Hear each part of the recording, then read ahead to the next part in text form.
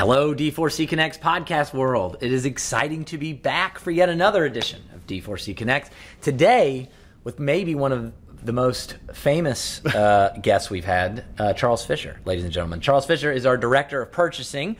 And what we thought we would do on this episode of D4C Connects, when we think about affiliations and when we think about the questions that we get from potential affiliates, one of the key questions and one of the most common questions we get, it relates to supplies. And Charles is truly, and I mean this, the best in the business when it comes to negotiating with suppliers and making that process easy for offices to be able to order. And so we wanted to just spend a minute, Charles, with you talking a little bit about that process. You know, how do you bring the affiliates in? Everybody thinks everything changes and you're going to make them use supplies and you're not going to let them, use the things that they were comfortable using. I don't want to get ahead of ourselves, but I don't think that's the case. I hope that's not the case. We might learn here in a minute. But talk a little bit about that and kind of your philosophy, Charles, if you will. So Andy, thanks for having me. And so a lot to unpack there, but I think we can really clarify that in three simple ways of what we do when we affiliate an existing practice we have. We're generally clinically led, we're operationally driven, and we're going to be good stewards.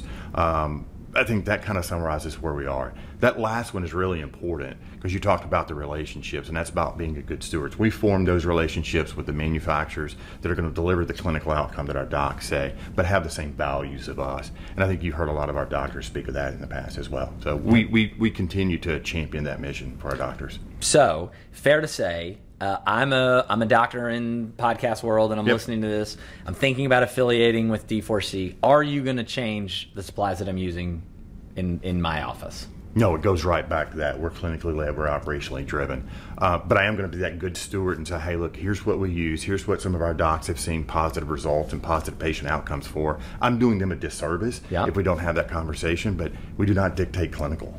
And when you do that, and it was interesting, some of the other podcasts, we've talked to recent affiliates, but one of which is Dr. Randy Hamilton, and he was talking off podcast, but we were talking about supplies, and Dr. Hamilton is a good negotiator, had a pretty big practice. He was feeling pretty proud of himself that he negotiated the best pricing that he could possibly get, and I think he even challenged you day one, and he said, there's no way you got better pricing than I do, but sometimes they're very surprised that you're able to offer some savings. It's a great point. Dr. Hamilton did a great job. We do a really nice job of forming those partnerships and those relationships. On average, you can probably expect 20% savings just with the relationships we've been able to drive. So, and Dr. Hamilton was saying that. He said he lost the challenge. You saved him. He said like 22% is what he said, which is pretty remarkable.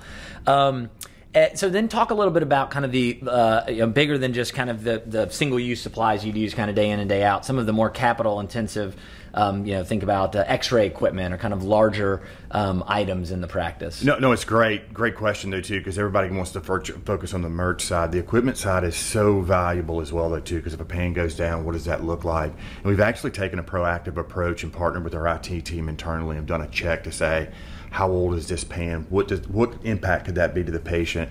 And so we're starting to replace equipment before it actually fails, like to go back to that outcome piece so we don't miss that. And if something in the office does break, right? So you do the affiliation, you're 3 months down the road, something breaks, what happens? Is that a 5-month process to get something fixed? What happens? No, so let's say a pan goes down, right? I mean, our goal is to try to get it replaced that week, up and running though too, with the relationships we have with distributors. But I mean, I think typical time is probably 2 weeks. If it's an emergency, we'll escalate, but we jump on it pretty quick. And then last question, we'll let you off the hot seat, Charles. If I'm a doctor and I have a private practice now, if some new technology comes out or there's a new supply that I see at a conference or hear about, I'm able just to order it and I want to try it out on my patients.